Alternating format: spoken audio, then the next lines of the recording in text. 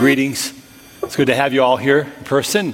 To those of you joining us online, I want to greet you also special and pray that God blesses you and as you participate via that media.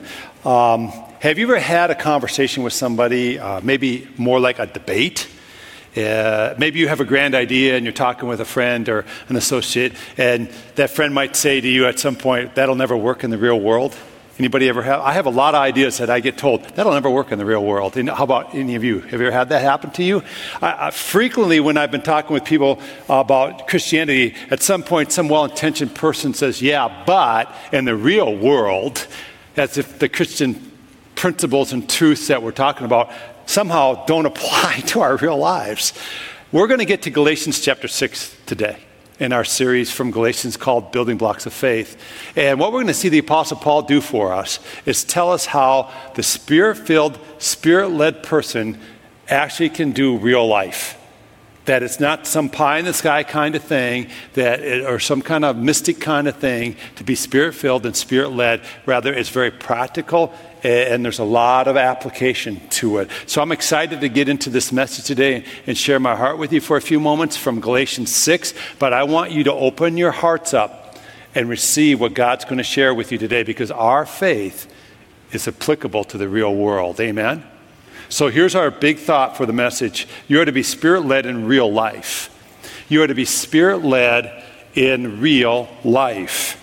Now, Paul has shared in Galatians chapter 5 that the follower of Jesus Christ is to be a Spirit-filled person and thus Spirit-led, and that they're supposed to have these indicators in their lives that they've been filled with the Holy Spirit that we call fruit of the Holy Spirit. So what should pour out of our lives, because we're Spirit-filled, is love and joy and peace and patience, kindness, goodness, faithfulness, gentleness, and self-control. And we're told in Galatians 5 that our sinful nature has been crucified, and we're to be people who are in step, walking in harmony with the guidance and leading of the person of the Holy Spirit. The tendency that we have, friends, is this.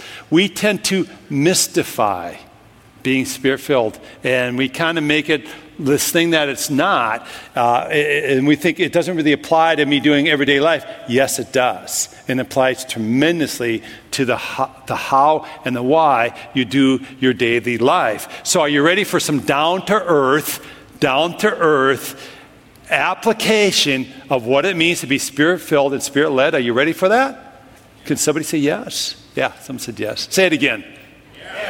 At home, are you ready for this? I'm going to get to you online, people. You got to engage with me, so I want you to be ready for this and what I'm about to read to you. So I'm going to begin by reading Galatians 6, verses 1 through 5. Listen to this.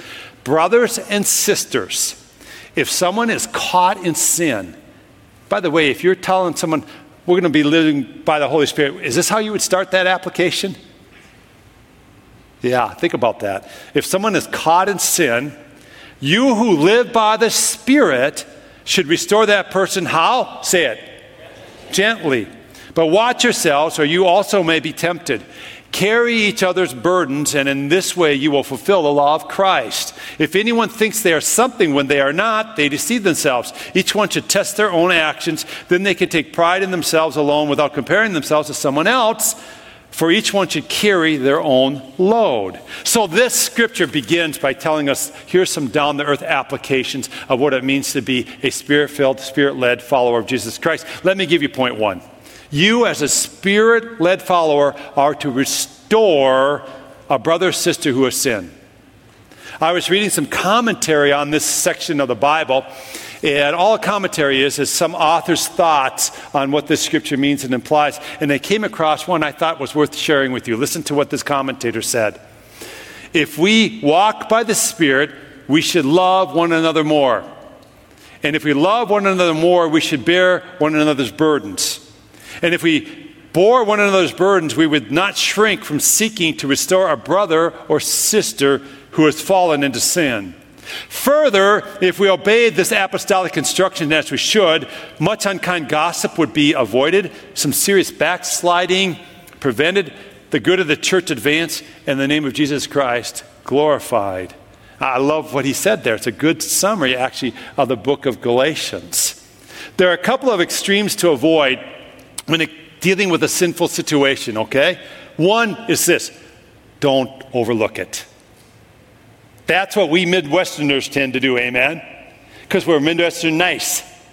So we think avoidance of conflict is the ultimate good thing we ought to do. When it comes to knowing somebody, and you love this person, and you're in a relationship with them, and they're doing something that's wrong, don't overlook it. That is not love.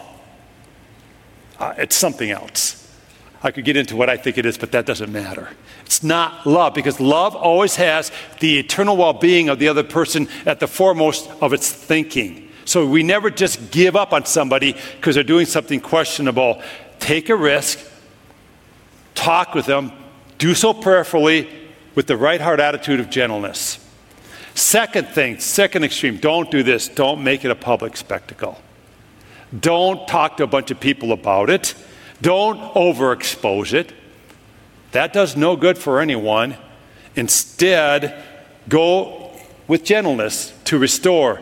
See, as a Christ follower, we're called to this ministry of restoration. And we're part of God's ultimate plan to be building the body of Christ. So we need to understand that we are called as Spirit-led people then to be part of restoration when somebody else is having a problem. So let me talk about how to restore. There are a couple aspects to it. One is this: you're to restore with gentleness. That's incredibly important.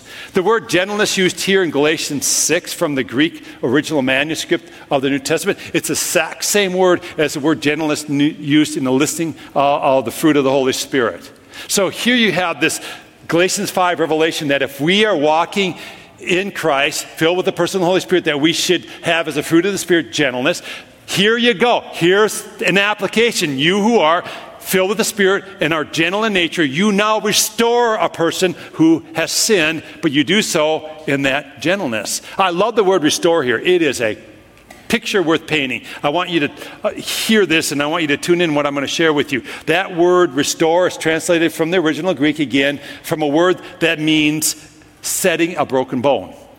So it's saying you who are, Spirit-led, you're to set the broken bone of the one who has sinned with gentleness. You ever been around somebody that has broken a bone? Ever been in close proximity? I've had the awesome experience of that happening several times. And I mean that a little sarcastically. Fortunately, it's never been me. I remember in high school, we had this really cool gym teacher, and he always combined different sports to make a new sport. So we were playing what he called soccer basketball. So you could dribble it, you could kick it, you could throw it, whatever. It was indoor kind of, and it was a really fun game. Well, we had several soccer players that were involved with this particular game we were playing on this FIAD period. And I remember one of the guys, he went up, and he was a good soccer player. And he went up, they really, the ball was there, and he was going to kick that thing hard. And right at that moment, a girl stepped in front of him. And he came through with the full force of that kick, caught her with the top of his foot right here below the knee, and just snapped both bones. And I heard it crunch. You know why I heard it? Because she was there and I was right here. And it just crunched. And right away the gym teacher ran over. Norby, what'd you do? Nothing. I stood back. I didn't do that. He did it. Because that's what you do as a Christ follower, right? You blame somebody else immediately. I had nothing to do, but she was down on that floor and she was a-howling and she was in so much pain. And you know what we did? We handled her with gentleness. Why? She had a broken bone. Clean through, both of them. There's no way you're going to say, you know what? If you're tough, you would just get through this. Just walk it off, rub some dirt on it, whatever, right? You'll be fine. If it was me, I wouldn't be howling like that. We don't do that. She had a broken bone, right? It needed to be mended. She needed to be handled gently. And that's the picture that Paul is painting for you and I who are Spirit-filled, Spirit-led followers. When we see a brother or sister that's in sin, we go to them realizing they need that thing set. They need it mended. They need us to interact with them with gentleness. So that's the picture. Isn't that a cool picture or what? That's the ministry of restoration that you and I are called to. Couple things to avoid while we do this. As you restore, avoid the tendencies of justification or judging. See, if the person you're trying to help is a good friend of yours, you know what you're going to tend to do? You're going to tend to rationalize and justify why this isn't that big a deal. Because you love them. Amen? And you tend to overlook it. But if you really have their eternal well-being in mind, if you really love them in the love of Jesus Christ, you'll know they need that bone set. Amen? The other extreme to avoid is this when it comes to this how tendency is, and that's judging. We just, we can't judge. We can't be self-righteous. Paul warns us, watch out. The same thing will grip you. If we come at this kind of thing haughty and self-righteous, then guess what? We're in sin. Then we need our bone set. Amen? And we fall right into a trap that we need to avoid. So we're done with verse 1. We're ready to move on here. There's a lot in Galatians 6, but it's going to go fast now. So here's point 2. You as a Spirit-led follower are to share the burdens of others. As a Jesus follower, you're to genuinely be concerned about others, and this means that you will share in their burdens that they cannot handle. Now, oftentimes people are overwhelmed with a burden. It might be a temptation they just can't deal with. Oftentimes it's an illness or a disease that's just incapacitating them. Sometimes it's a relational problem, a marital problem, a problem with a son or a daughter, and it's too much for that person, and it's just overwhelming them, and they're short-circuiting. It could be discouragement. It could be something as common as depression. A lot of people are having a lot of isolation depression right now. You realize that, right? It's a big problem in our country. When I was in high school, I'm back to telling some of my high school stories, which are a long time ago for me personally, but I played defensive end. And so part of my job as a defensive end was when they would do sweeps, I would take out the lead blockers, right? So the linebacker could have all the fun of tackling the running back. And I remember this one time a sweep came my direction, and my elbow got between the two guys leading the sweep, and they crunched down helmet and helmet on this right elbow of mine. And I went down. I was so hurt instantly. I thought, oh boy, I hurt that. I could hardly use my arm for about a month. It was just so screwed up. So, this is 1973, and back then we didn't do anything medical for anybody. Coach said, it's not bad. I mean, by the end of the day, I was black and blue all the way down to my wrist. It turned yellow, that nice yellow hue you get, when you really, really bruise something deeply. And so I wore a soft cast. And I played the rest of the season, of course, right? Because we were idiotic back then. And didn't think about any long-term damage, which it did do some. And so I had this arm in a soft cast, kind of wrapped in this thing, taped around me, you know what I mean? So I played football with one arm. Well, have you ever tried to play football with one arm? That's hard. And I remember I had a really good friend. His name was Judd Sather. He was a man of a man at that point already. He was a young man in a big man's body. He was 240 pounds as a sophomore in high school.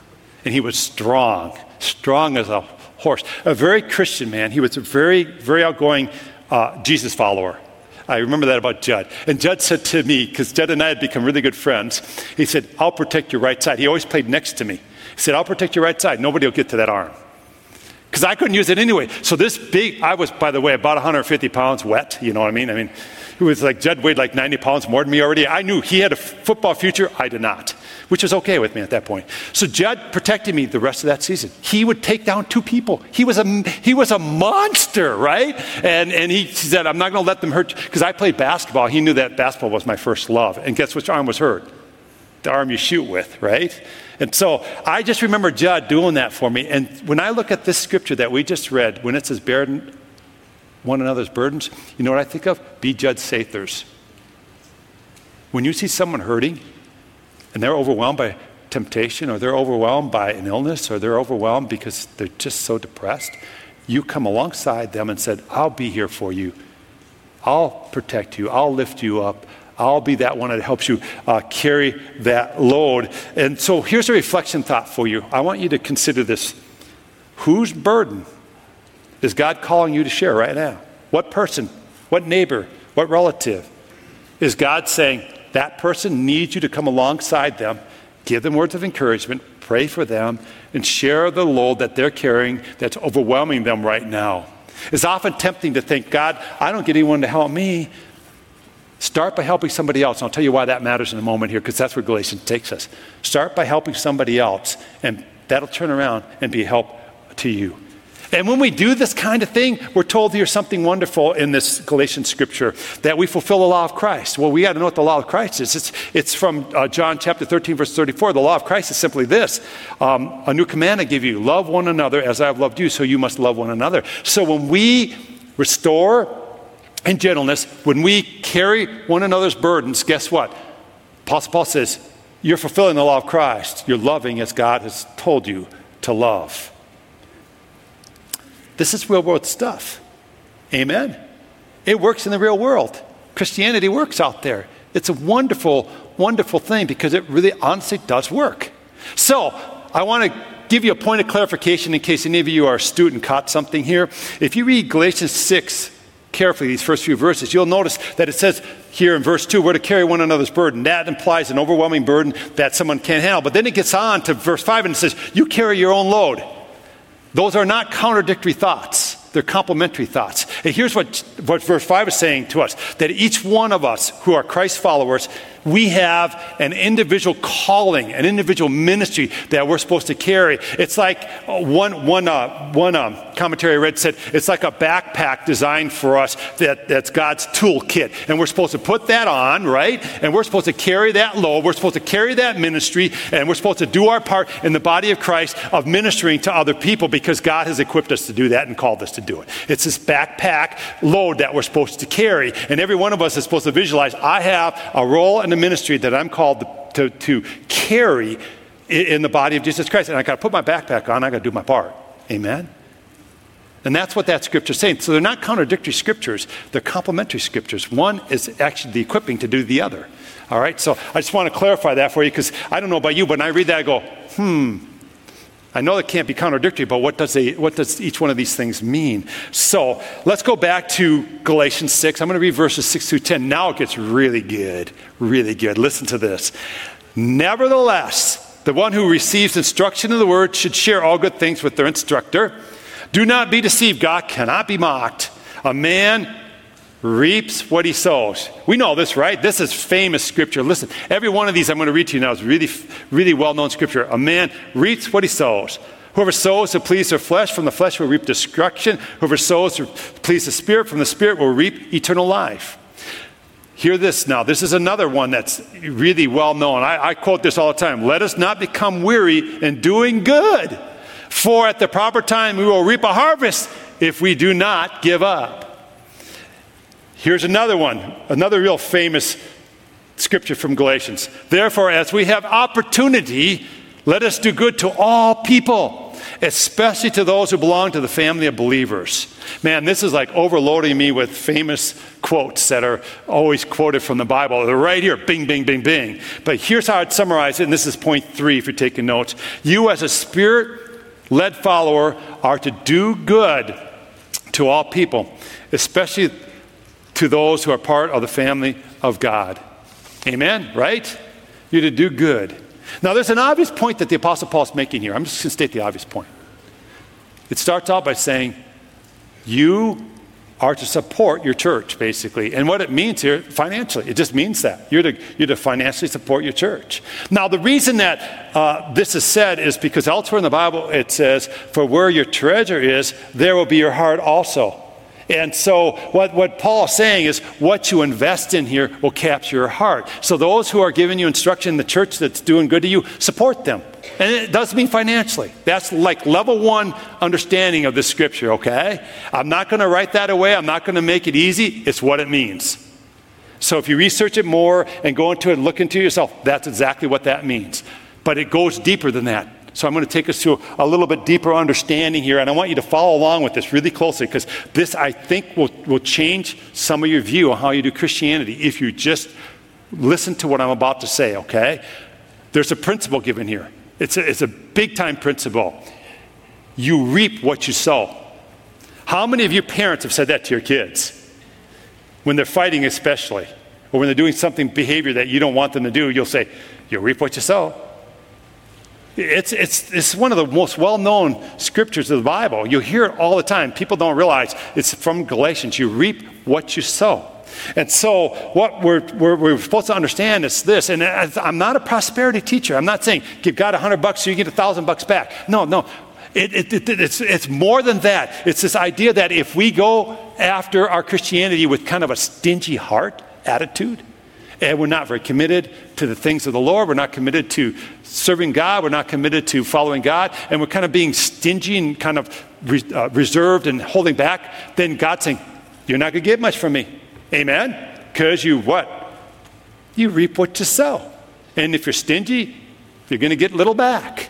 And so what we're being told here is to sow generously so we can reap generously in our lives. So we're often called to sow in the material in things. We're often called to sow in maybe acts of service, and we're often called to sow in acts of kindness. These are small things. And God says, if you will just sow even these small things, you will reap generously over here in the spiritual world. I will bless your soul in ways that you can't imagine because you're willing to do some sowing. You're going to reap generously. But get this.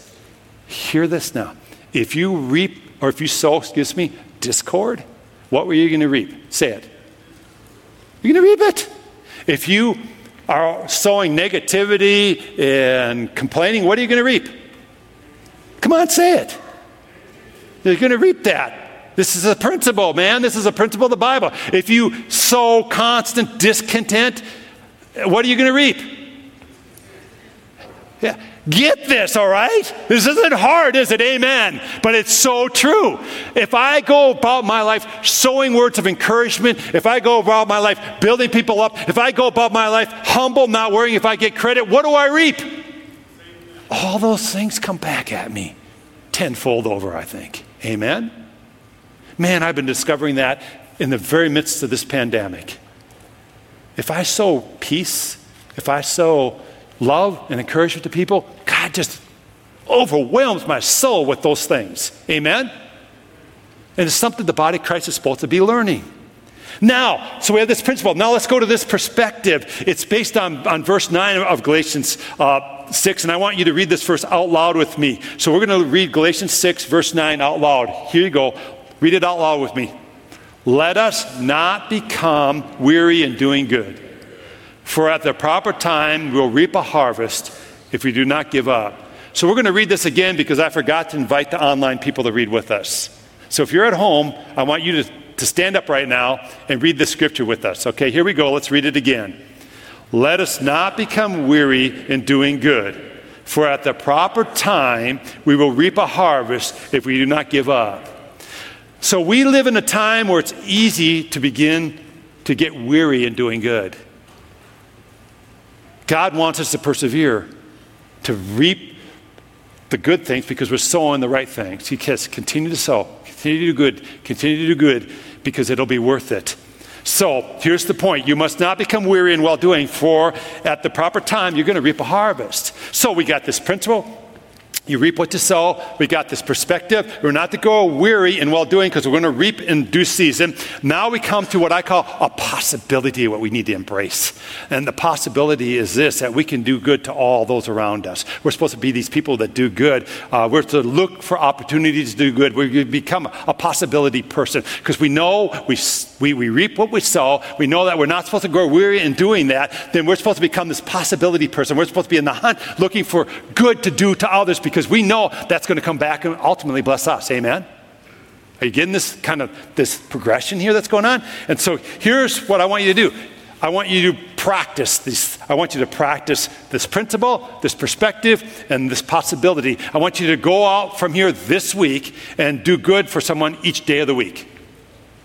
Every day, you have to put it on your calendar, whatever. If you're at home, every day this week, I don't care where you're at. If you're at home listening right now, if you're here in person listening right now, I want you to think this week, every day of this week, I'm going to do good to somebody. So you know what? Start this way. You'll get a kick out of this. Just open the door for somebody because nobody wants to touch anything anymore. It's an easy way to do good.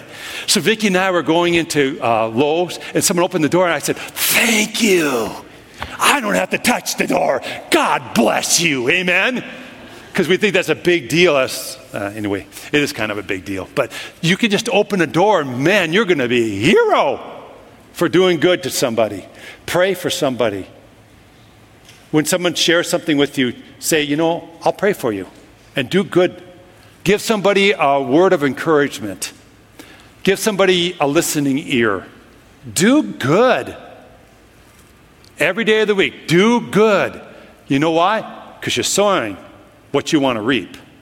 And you have a perspective that says, I'm looking beyond the moment. I understand, God, if I don't grow weary in well-doing, that I'm going to reap a harvest in due season. So therefore, I'm becoming this person of possibilities. How can I just take opportunities afforded me to do good? Now we're going to get to our conclusion today. And I'm going to take our conclusion from Galatians chapter 6, verse 15. It's really a conclusion to the whole book of Galatians, and it's a conclusion to our message here today. Listen to this scripture from the Apostle Paul. Neither circumcision or uncircumcision means anything. What counts is the new creation. What counts is the what? New creation. Jesus promises you and me, I make all things new. As a new creation, Jesus is to be our consuming desire, and we are to understand he works in real life. And we understand then we're ministers of what? Restoration. We understand then that we carry one another's burdens. We understand then that we reap what we sow, and we have a perspective that we're not going to grow weary in well-doing, because in due season God will grace us with a harvest. And then we become people of possibilities, and we go out from this place and we're on the hunt to looking for opportunities to do good, and we become this kind of a new creation. And we change culture. Do you think culture needs to see this right now? Yeah, because then they'll see basically the law of Christ at work. We're loving others as Christ loves them. I want to conclude this message with a simple demonstration. I did this years ago, so some of you might remember this, but it's worth the repeating because it prepares us for communion well, which we're going to take in just a moment. And so if you're at home, you might want to grab your communion elements if you haven't done so already. But here you've got those. If you need communion elements, by the way, when we get to that moment, just raise your hand and ushers will get you some little handy-dandy, self-contained, no contact, whatever they're called. Okay, so this professor's doing a time study. And he's trying to get his students to have the impact of his time study. He says, so imagine this vase is like your life. You have so much space and time. He says, so like most students, he was talking to the students at the time, you have some major things that are going to occupy a lot of your time. So if you're in college, what occupies a lot of your time in theory? Studying, right? In theory, I say that. Okay. So it's, you put that rock in there first. And then he said, a lot of you are now beginning to discover that you might have some other person that's becoming very significant to you. And so you're doing a lot of dating, and especially when you date, what do you do? Does it consume a lot of your life? Yes. The answer is yes, guys. Seriously. Because if you don't have a lot of time spent dating, forget it. Don't go any further with that person. It won't get any better when you get married. Amen? Some of the women should say, amen. Yeah, anyway, so, you put this other rock in. Then he says, a lot of you are working the job to, put that in. This just takes some time. He said, so now you're starting to kind of fill up the space of your life, right? So he goes, but there can be more things you can do. So he says, gets out. These are the smaller things. You got to eat. You got to sleep. You got to do some mundane things like the dishes, and all that kind of stuff. Maybe some car maintenance or whatever. So he says, so, these things tend to fill up the spaces of your life, right? And so now you think your life's pretty full, right? And he goes, yeah, but there's room for more, right? So you can, you can get creative and you can do this. And so all the students, by now their eyes were really lighting up as they begin to, light bulbs are clicking on, right? You're college students after all, you're bright. So he says to them, what does this mean to you? And several of the students enthusiastically say, me, let me answer. And so he calls on one, he says, there's always room to do more if you get creative. To which the professor said, wrong. If you don't put the main thing in first, you'll fill your life up with those things that don't matter. And you won't have room for the main things. He said, if you're going to do good time management, you're going to do the main thing first, and everything else will find its place around that. Boy, that's insightful, isn't it? So we're new creations in Jesus Christ. And Paul said that right here, right in Galatians, right? So what has to go into our life first? If you are a new creation in Christ, what's in your life? What's the big rock? Jesus Christ. You put him in there first. Boom. Everything else finds its place around Jesus Christ. That's what it means to be a new creation, filled with the Holy Spirit and led by the person of the Holy Spirit. That's how the Apostle Paul concludes this epistle. It's a wonderful conclusion. He's saying, when all is said and done, it doesn't matter if you're circumcised, uncircumcised, what counts is new creation. And that's where I want to end with you today. What counts is what? We're a new creation. It should set everything then. And like Galatians says, then it should order your life. And you should be a minister of restoration. You should be one who carries other people's burdens. You should know that I reap what I sow. All these things find their place in your life orders around Jesus Christ. So what we're going to do is take a moment here and end the message just saying, Jesus, I'm recommitting my life around you. We're going to do communion. We're going to order our life around him. So I want you to prepare your hearts now for communion. Again, if you're at home, I encourage you to make sure you gather your communion elements and join us in this sacred moment. And so what I want you to do right now is to take about 20 seconds, maybe 30, and reflect. Is Jesus Christ my main thing? Is he the rock of my being? Is he occupying the center place in my life? Is everything ordered around him? And if not, I want to encourage you to ask Christ into your heart today. If you've never done that, ask him into your heart as Savior. And I'm talking about a lordship thing here now. Once Christ is in there as Savior, then our lives need to order around him. That's the lordship of Jesus Christ. That's what he's saying, what Paul's saying here. You're a new creation. Everything in your life is ordered around him. If that's not your case, then today, as you reflect, say, Jesus, I want to be under your lordship. I want you to be the main thing in my life. Now, if you need some prayer on this later on, you can go after service out to our chapel there, and someone will gladly pray with you, and they'll do it at a distance. Whatever you're comfortable, we do that distancing thing. By the way, you know our numbers are going up in Brookings, right? Are you following that at all, any of you? So I want to encourage you, be smart. Maintain social distancing. I know it's tiring. But it's probably more important to do that now than it was 4 months ago when we didn't have any cases. So just be smart. Don't just get mad at everything and just say, I'm not doing this anymore. Unless you want to get the disease and be one of the, herd immunity people, that's fine. But, just be smart, okay? At any rate, that's a tangent I didn't even mean to get on. But take about 30 seconds here and just consider, is this you? Is Jesus your rock? And then I'll get back to you.